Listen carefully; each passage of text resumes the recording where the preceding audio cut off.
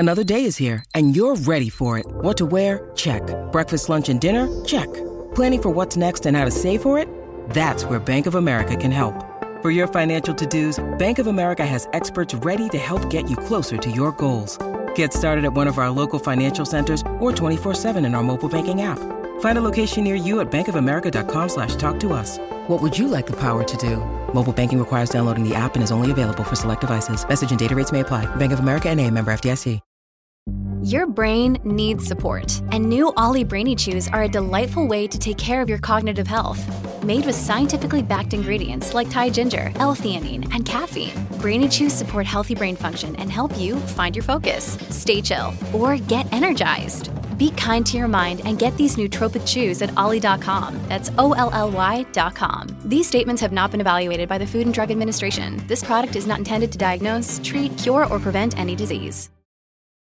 Look, Bumble knows you're exhausted by dating.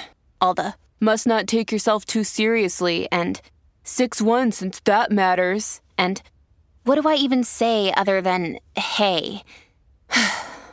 Well, that's why they're introducing an all-new Bumble, with exciting features to make compatibility easier, starting the chat better, and dating safer. They've changed, so you don't have to. Download the new Bumble now. Welcome to the New Books Network. Hello, everyone, and welcome back to New Books in Early Modern History, a channel on the New Books Network. I'm Yana Byers, your host, and I'm here today with Rebecca Whiteley, British Academy postdoctoral fellow at the University of Birmingham, to talk about her new book, Birth Figures, Early Modern Prints in the Pregnant Body, out this year, that's 2023, with University of Chicago Press. Hello, Rebecca. How are you today? Hello. Yeah, I'm very good. How are you? Oh, wonderful. Having a lovely weekend, or lovely start to the weekend. And spring, there's always such a hopeful time. Like, maybe I'll finish the book this summer. Maybe this will be the time I redo my syllabus in the week in advance. So let's get. All right. So I really enjoyed this book, and I had no idea what I was going to be getting into going into it. I saw the title and thought, oh, yeah, sure, let's give this one a go. But it was an enjoyable read. You're a very nice writer, and the illustrations are fantastic. Right? Yeah, well, I think so. Yeah, definitely. Yeah, absolutely. But so how did you come? This is my first question always, is how did you come to write this?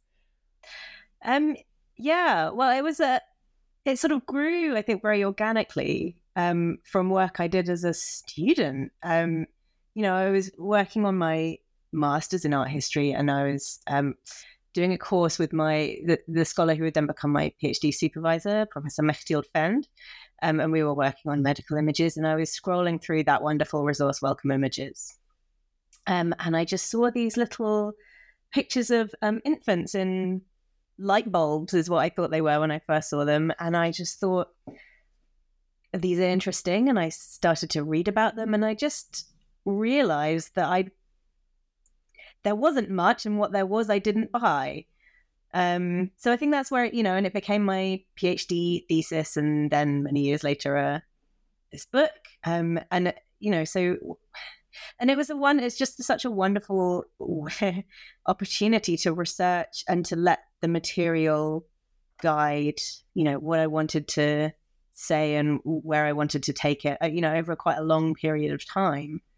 And I just kept discovering more ways in which I thought they were making meaning for early modern viewers.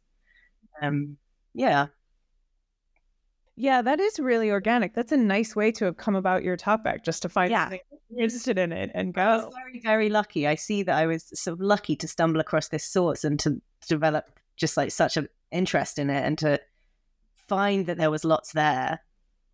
Right, and the beautiful kind of combination there of lots there and not a lot of work. Yeah, not a lot written on them yet. Yeah, definitely. Yeah, big scholarly hole to fill. Which is, is great. So let's talk about, before we anything else, because let's talk about your sources. So let's talk about these images. Tell us about, what do they look like? Where do you find them? Yeah. Okay. Well, so essentially they are, some people have disparagingly written about them as babies in bottles. there's little engraved illustrations in books, basically, or woodcut illustrations in books that show the fetus, usually in the uterus or the womb, but without any more context of the pregnant body, in different positions, because obviously during childbirth, the fetus can be positioned in different ways. And normally it's head first, but it can be lots of different ways. And particularly before things like ultrasound and cesarean section, it was hard to know how the fetus was positioned, and very hard to deliver it if it wasn't either head first or breech, which is buttocks first. So it was of great interest to early modern physicians and scholars, and also early modern midwives, that they know these presentations and that they understand how to deal with them.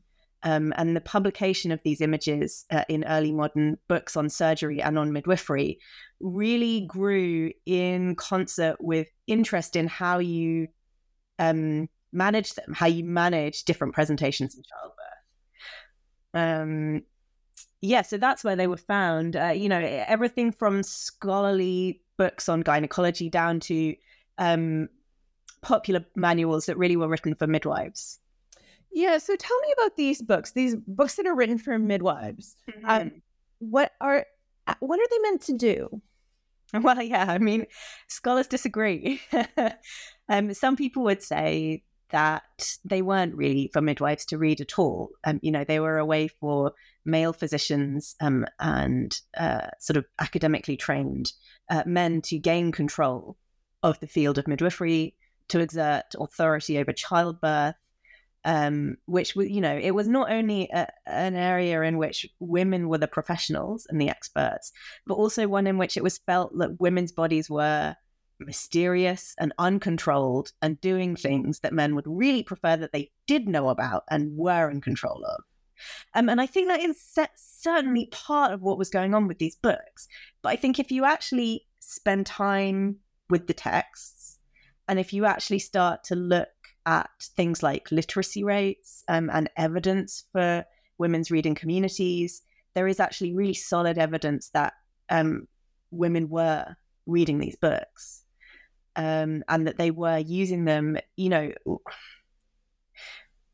within their own systems for what they felt they needed to improve their practice. So I'm not saying that midwives came across these books and immediately changed everything they did according to what the men said they should do. But I think, women were intelligent, discerning readers who were able to take these new textual knowledges that hadn't been available to them previously and incorporate them into the really core sort of social and bodily knowledge they had developed through their practice and through their lives in their communities. Yeah, I mean, like the traditional understanding is that there's a thing and mostly women do it, and then men take it over and turn it into a profession. Right, like cooking, and then there are chefs, and childbirth, and then there are gynecologists. But your work is pushing back on that, right? Definitely, yeah.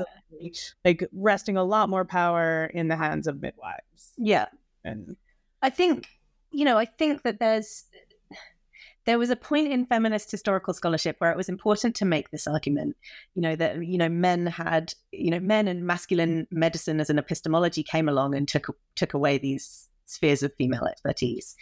But it genuinely just was a lot more complicated than that. And the thing to remember, particularly for Europe, I think sadly the States has a bit of a different history of this, is that midwives who were also women have always delivered the majority of babies. And that has never not been true. So in terms of men taking this over, it's clearly more complicated than that.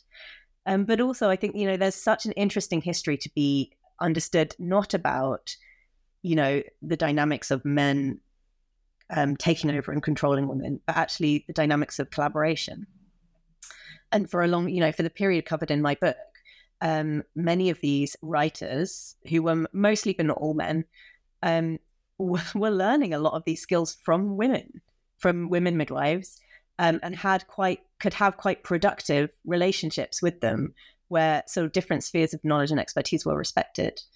And I think this is an aspect of cultures of medicine that is much less often talked about, and, can really enrich our histories of women as professionals. Right. So there's much more of a discussion. There's much more of a conversation going on between people with this knowledge and how it's being recorded. But I'm seeing also here with the books themselves, right, and kind of medical novels, or not novels, medical treatises more broadly. I'm seeing this also dialectic of the knowledge, right? It's kind of, it reflects practitioners to say what they know, and then and it's recorded, but then that also speaks and determines what other people know, right? Did that question make any sense, right? Yeah, definitely. And I think that's, I think you can fall into the trap of thinking that there's textual, official, academic knowledge, and then there's the embodied knowledge of midwives who did tend to learn through apprenticeship rather than through any kind of formalized training. But, if you actually start to dig into things like history of epistemologies and the history of reading practices, we know that that's not how it worked at all. And actually knowledge circulated between oral and textual, and specialist and community knowledges, like all of these things were constantly reinforming each other. And this is partly, what I wanted to do with these images, is to say that what the authors said they were and what they said is only part of their history. Because, of course, once you release them into a reading public, people do whatever they want with them. And they form cores of totally other kinds of knowledges. One of the things you said just in your introduction that's really stuck with me is that the womb was trouble and it was potential. Yeah. Tell me about that. What do you mean?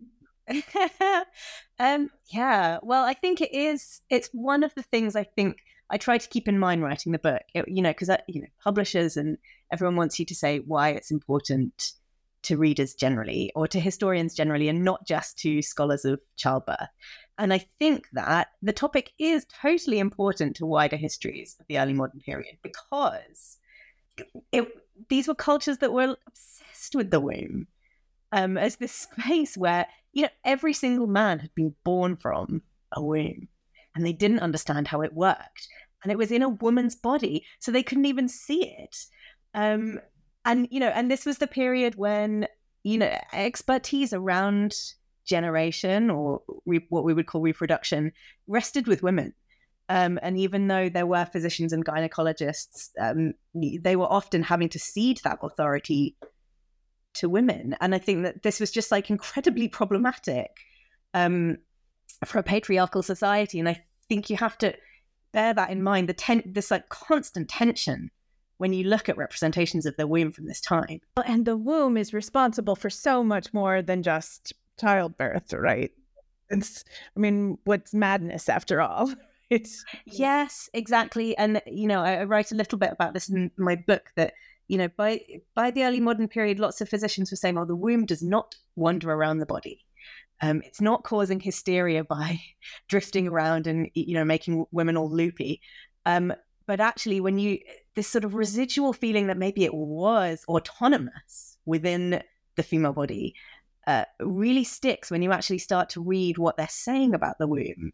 That lots of people really conceive of it as something that has its own wants and purposes and ability to change things about the female body, and therefore women's behavior, which again is this sort of expression of male anxiety, right? That you can control the external behavior of women, but they have this agent within them that is doing things that they seemingly are controlling.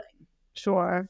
Which really kind of tucks in neatly with ideas about the maddening nature of Eros and the body's out of control, and this constant attempt to just figure out what's going on and maybe stop people from having so much sex.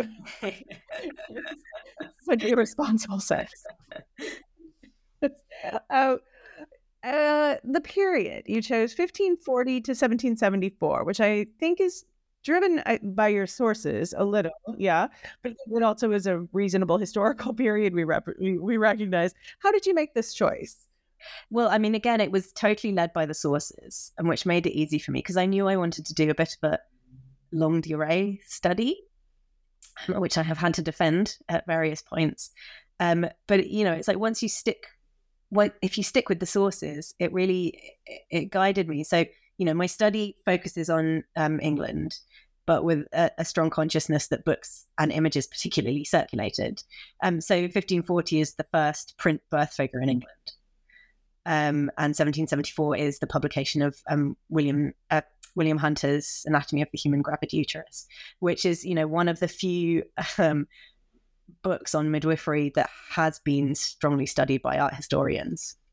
So that's sort of where I decided to conclude it, is with my sort of challenge to actually this one source that has really shaped our understanding of, visual cultures of midwifery. But, I picked those dates because they are publication dates. But of course, what I'm actually looking at is much more fuzzy. And the other thing to say, of course, which the medievalists will be desperate for me to say, is that the print ones are not the first birth figures. And there are many manuscript ones that were printed, centuries beforehand, and also continued to be produced in manuscript for decades after the print ones emerged. But print is different, right? Like we make a big deal out of this because print versions are different, like where they're going to go and how widely they're going to release. Yeah, of course. And that's why I don't deal with the manuscript ones much in my study, is that, but by their very nature, there are many fewer of them. They have much more limited audiences, and they had totally different functions in gynecological manuscripts. How so? Well, just in that the readerships were much more masculine and much more academic. So, they weren't addressing women readers, and they were not really teaching people midwifery practice who were then going to go on and practice midwifery. So, a lot of the stuff I discuss around women's knowledge and women's agency in terms of using images really only emerges with print. Right. Okay. Yeah, earlier stuff is just for an understanding of perhaps the study of the human body, which is the study of God in some ways. All right. So print that really is just about use, and it's much more widespread, and midwives have their hands on these. I think so. Yeah. Yeah, absolutely. And tell me about these women, mostly women who are midwives. There's some, tell me about midwives. Who are these people and what are they? Yes. Well, hard to characterize, and that everyone, people are different. And midwives really did differ because, everywhere that there's a community, there will be people giving birth, but not every community will have the same provision of medical care. So, some communities would have like very long-standing traditions of very experienced midwives who would learn through an apprenticeship system. And this was often a familial relationship, but not always. A daughter or a niece might study for years and years under the local practicing midwife before they set up on their own. But some communities just had like women who had themselves given birth and were there to sort of help you along as best they could. And then there were a much more of a minority of women who had some level of medical training, and could work with childbirth that were known to be difficult or problematic, and might work over a much larger area. And from the evidence we have, these women were often related to surgeons, and often actually were essentially business partners with their male relatives. But what we know sort of in aggregate is that midwives were very well respected in their communities. In the early modern period, they earned good money and were respected professionals. And their literacy rates were very high in comparison to women generally. So, they certainly weren't elite, but they were, solidly respected members of pretty much every community. Right. And in the community, right? These aren't people who are running, they're not coming from Paris, right? I'm not sending somebody out to or London. No, not unless you're talking about the aristocracy, which is not really my interest in this book. But, there were midwives famous enough to be summoned across national borders to deliver monarchs. Okay. Yeah. Really small group of people. Yeah, exactly. Community members, well respected, which, maybe makes us rethink. The other thing that I find with my students is they all think that all like midwives were witches. Right? Yeah. Not No. no. No. The evidence just doesn't exist for this at all. Because where does this really prevalent idea that these are, herbal wise women or something, where does it come from? Well, it comes from some bad history, I think, basically. And some people assume that, women with power and knowledge in the community must also have been deeply suspicious. But it turns out, and this is like one of the glorious things about studying the early modern period, is that the gender politics we've inherited from the 19th century obviously is not relevant. And actually, within particular spheres, women had quite remarkable levels of authority and power. And of course, this was like massively circumscribed by the fact that it was still a misogynistic and patriarchal society. But it's just, what we understand about histories of gender politics don't always match with what was actually happening for early modern women. No, and that's so important. And this is something like I love about your book is it's just a very clear demonstration that, the somewhat strident feminist history that we've gotten from our mothers and the gender politics that the Victorians gave us have given us this vision that just doesn't work. And your book does a great job to demonstrate that. And like, this is Thank a you. great showing that, in fact, no, like there's this other space. So I find the idea of being a midwife fascinating too. It's because this is a very dangerous kind of touchy job she has, or like giving birth is dangerous, and these midwives are just in there daily, like making this happen. It's really impressive. Yeah, and there's. It is, and again, it's hard to generalize because individuals dealt so differently with it. But of course, there were lots of instances of midwives who were denigrated or lost their reputations from particular instances, or would attend a particular woman until she had a difficult birth, and then she might choose a different midwife. But I think the thing to remember about that is that the majority of births will happen spontaneously. And this is hard to remember as someone who's given birth in the 21st century, because where fetal heart monitoring and timescales on what's safe mean that interventions are incredibly common, whereas actually in the early modern period, a midwife who was practicing in a rural community and had a relatively low caseload might encounter a very few complicated births in her career, and actually a reputation of getting women through the process of childbirth, which everyone expected to be difficult and painful and to leave you with some healthy news.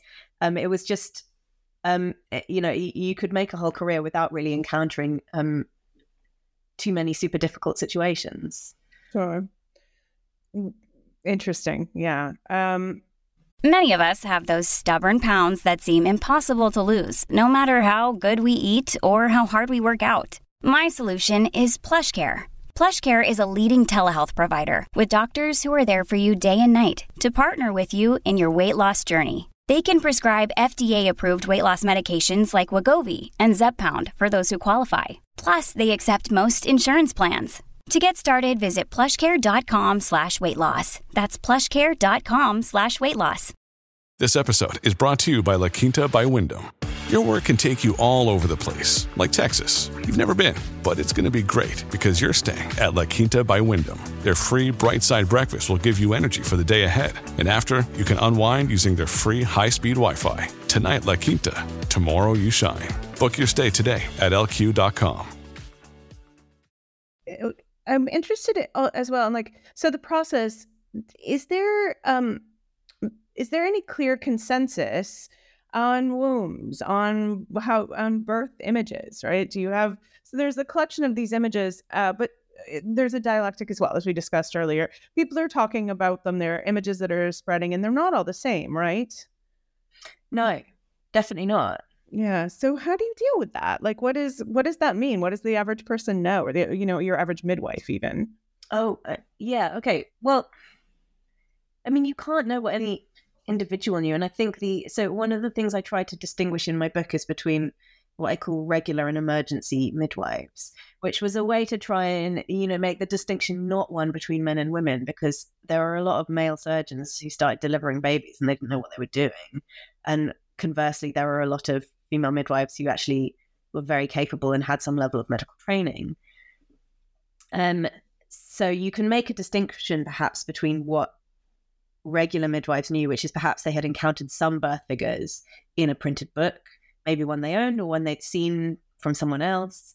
And they understood perhaps that they showed the different presentations of the fetus, and that might help you identify if the labor was going to be tricky. But, as I talk about in the book, might also have had all kinds of different meanings and uses for them. And then the emergency midwives, who were perhaps much more engaged in, the contemporary and medical practice and different interventions that might be used, keeping up with how birth figures developed or, began to change and innovate and diversify from the late 17th century to include all kinds of new medical knowledge. So I think there's a real spectrum, but you might perhaps, roughly distinguish between people who are more engaged with the up-to-date in medical culture and people who are less so. And where are they getting this? Like, what are their primary sources? Like, where is this knowledge coming from, and this information and these images, right? When before X-rays, before sonograms? Yeah, it's an interesting one, because I think I encountered a lot of writing. What writing there was about birth figures tended to be upset about the inaccuracy of them compared to anatomical illustrations. And if you look at anatomical illustrations made at the same time from pregnant cadavers, they are much more detailed. They're much more likely to show, an accurate proportion of the fetus in the uterus. Like, one of the criticisms often made about birth figures is that they're too spacious, that the fetus is very small within the uterus. But, when you actually dig into it, this difference isn't that birth figures were bad images, it's that they were saying they were coming from a totally different knowledge base. They're not made from dissection. They're not made as, there is no technology at this point that allows you to see inside the body. And actually, what I never really got to the bottom of is how common what we would call like external palpation was, where you feel the pregnant belly for the position of the fetus. It's not really mentioned in text at the time, which suggests that it was a real black box in terms of what could be known. So really, it was theoretical knowledge that was then being visualized. And there are a couple of really interesting, they're quite rare, but sort of excerpts of texts where the physicians are saying how the images were made. And we know that one of these French midwife authors had a series of dolls that he used. So his experience of midwifery allowed him to understand the different possible presentations. And he could then recreate them using a doll so that then they are a seeable thing that an artist can draw. But the other really interesting thing about birth figures is that while there is like innovation over the period I study, there's also a whole lot of copying. This wasn't just laziness, it was a fundamental part of how knowledge was made in the early modern period, that you recreated knowledge you felt to be accurate, and therefore made it, more legitimate. Sure. How representative are they meant to be, right? How much is it meant to be like the fetus? There's so much room in the bottles, right? Babies in bottles. There's so much more bottle than there is baby. Is that really meant? Is that an accurate reflection of what people thought the womb versus baby looked like? Or just the point is you need to see what the fetus looks like? So my feeling is that it's the latter, that you need, it's more diagram. I think of them as diagrams, not as observational drawings, right? So they're there to show you fetal position.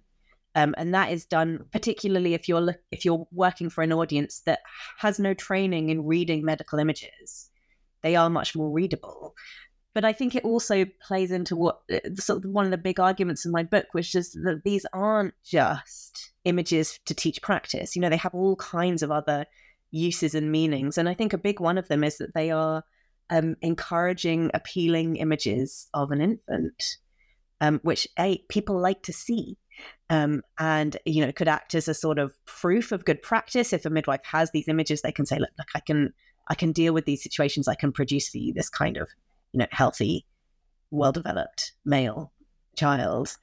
That kind of visual argument can function so much beyond the technical. What did you come across that you really loved? What was your favorite part of like writing this book? I feel like I have a couple of. I remember very strongly being at a conference and discussing with another scholar the visual similarities between my images and alchemical images. And that was such a eureka moment for me, because it really allowed me to break out of these are medical images for medical practice, to thinking like, whoa, they can mean all kinds of things. And not only that they could, but that there's like lots of evidence that they did, that this is a totally legitimate way to think about them. That they are also expressing alchemical understandings of how conception worked. And then another big, which came later because it was with the later material, was the discovery that lots of the images made in the midwifery manual by John Burton in the sort of mid-18th century were just copies of anatomical illustrations made for albinus. And this was one of those wow moments, because I think somewhat, one scholar noted it in the 60s and then everyone ignored him. And actually it shows these sort of networks of knowledge and image exchange and how images can travel across genres. And then it's not just an interesting fact that they're copies, but it really shows you how people were taking existing knowledge and moving it to new audiences and new purposes. So your story engages with the history of kind of gender, right? This idea of like how women interact, gender relations, the history of medicine, obviously. But there is, and I love the amount that we've talked about here about like epistemologies, like how knowledge is produced, and that as well. But I mean, there's also a lot that just like how image travels, right, and how knowledge travels that you're able to really comment on here, that I find fascinating as a straight historian rather than an art historian. Yeah, I mean, I think I'm a print scholar sort of by training, and I think it's just one of the wonderful things about it, as a specialism and a source material, is that print is mobile. It's miraculously mobile for early modern audiences. Yeah. Yeah, I mean, what is the range of like a novel with one of your images? Where would they, like, how far can these books go? Yeah, I mean, and that is such an interesting question that I unfortunately didn't pursue as far as it could go. Global book history is such a growing field, and I would love to know more about quite how far they went. And there are so many barriers to do with language access and library access around the world, and also where books were preserved. But what we do know is that most of the midwifery manuals in the early modern period were initially written in Western Europe, but then were exported throughout the rest of Europe, either in translation or just straight exportation, that people would read the Latin or the French. And then they were taken to North America. My strong suspicion is that they also went further afield, but the evidence is not something that I've managed to track down. It may well exist, and that would be so interesting. It's not work I've done, though. Yeah. Well, this is very widespread imagery. And how long does it persist? Like, how long do we consider? Until today. Birth figures are still with us, I think. If you end up encountering all of the information that's given to people who are pregnant now, you still find them. They were in my sort of medical notes that I had to take to all my midwives' appointments. 3 birth figures just printed in my medical notes, which was just wonderful to see. And I think, I talk a little bit about this in my conclusion, though. It really wasn't a focus of my study, is that they mean such different things for us today. And they meant such different things in the 19th century, and pre and post the NHS. But they've never stopped being a part of our visual culture of pregnancy. I think people, because it remains a point of great importance. Yeah, I have a sonogram hanging on my refrigerator right now. That's not mine. Just because I got it as a baby announcement, right? Someone sent me a sonogram. Like, wow. And it's fascinating because we have such a better idea. Just like I can Google on the internet right now and figure out what a fetus looks like as opposed to 500 years ago when, it was shrouded in metaphorical and literally shrouded. But yeah, it's interesting that it's still there's something really magical about that. Look at this thing that's going on. Yeah, and I mean the other interesting thing is that obviously you can establish fetal presentation much more easily today, but midwives still find it difficult all the time, and mistakes are made. And someone thinks their baby might be breech, but they're not. Or there's a surprise foot presentation that no one was expecting. That fetal presentation is still sort of like an active concern in childbirth. So these images still are, still have their valency, in medical practice and in sort of wider cultural understandings of pregnancy. Right.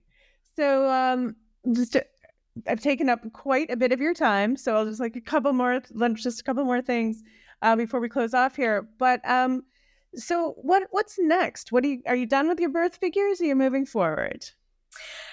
Am I done with my birth figures? I mean, I hope maybe we'll come back to them one day. At the moment, though, I'm working on a project about sex and medicine in the 19th century. Again, book illustrations are my focus, but my plan is to sort of understand cultures, how sexuality and sex was inflecting medical culture in the 19th century through study of medical images in concert with other kinds of images like popular satire and pornography as well. So, birth figures feature a little bit in my work these days, and midwifery is still definitely an aspect, but less of an exclusive focus. Mm-hmm. Are you finding, is there this massive break in, not quite 1778 or whatever, but are you finding a considerable difference between the 19th and 18th centuries? I certainly am, yeah. Yeah, I mean, I'm really enjoying working on the 19th century at the moment. It's so fascinating, but it is so, so different. And I think one of the big things that's been a shock for me is how much more material there is out there to work with and to wade through. One of the joys of birth figures is that there were not that many midwifery manuals to get through. That's not true for the 19th century. Sure. Interesting. Yeah. And I've just recently interviewed someone who translated a midwifery manual, which is when I learned that they exist. I really thought about them for the first time, but there aren't that many, right? I mean, it's all relative, isn't it? But yes, for the early modern period, it is much easier to sort of keep a handle on what was published. Yeah. No, but being published doesn't mean that, not having them doesn't mean they weren't there to some extent. That's certainly true. Yeah. Which books we use to destruction is such an persistent question in book history. Yeah.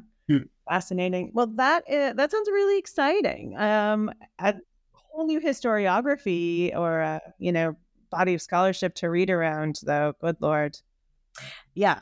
It's a bit, I'm just at the beginning of this project, so it's looking rather large at the moment, but let's go with ambitious, right? Sure, yeah. Oh, that's wonderful. It was so nice to talk to you today, Rebecca. Yes, nice to talk to you, yeah. All right, take care. Thank you. Bye.